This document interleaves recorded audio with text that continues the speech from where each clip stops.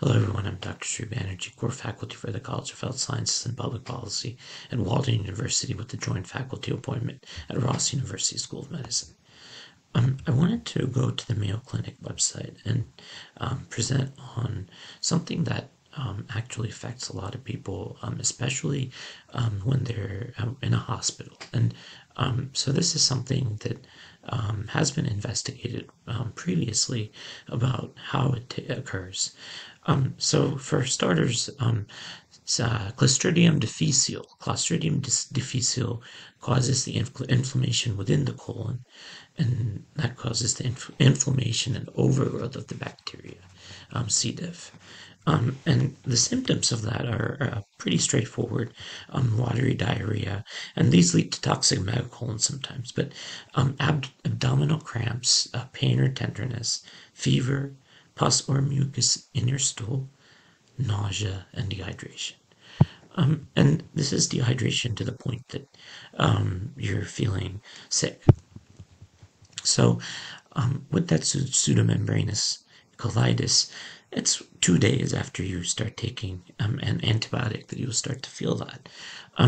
The sad thing is that this a lot of times can go on in several months or longer.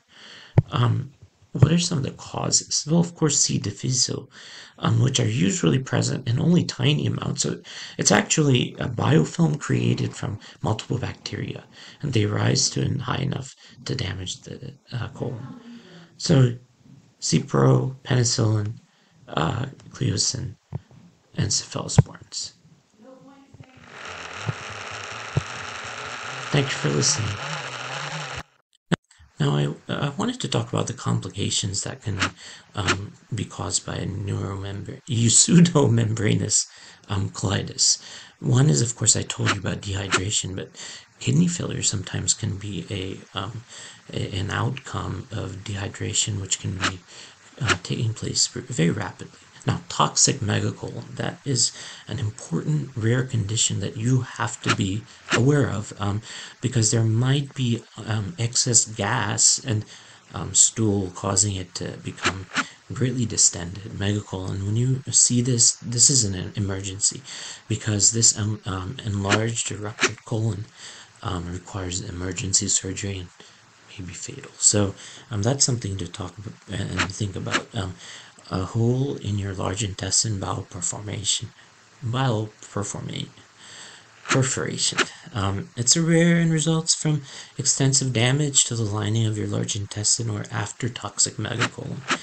And you don't want bowel perforation because what it will do is the intestine bacteria will go outside and actually disrupt the peritoneum. And so the peritoneum is very important within the abdominal cavity, and the purpose of it is to kind of create a local sort of area so that it doesn't go and affect other places. But the peritoneum usually have a pain all across the abdomen. And then, unfortunately, mild to moderate C.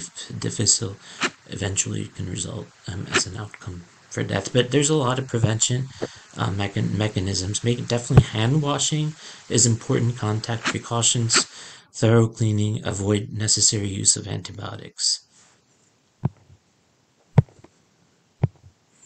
So this is all the related pseudomembranous colitis, symptoms and causes, diagnosis and treatment, doctors and departments. So this is all there is in the Mayo Clinic about this. If you want more information, you can find it elsewhere. Thank you for listening.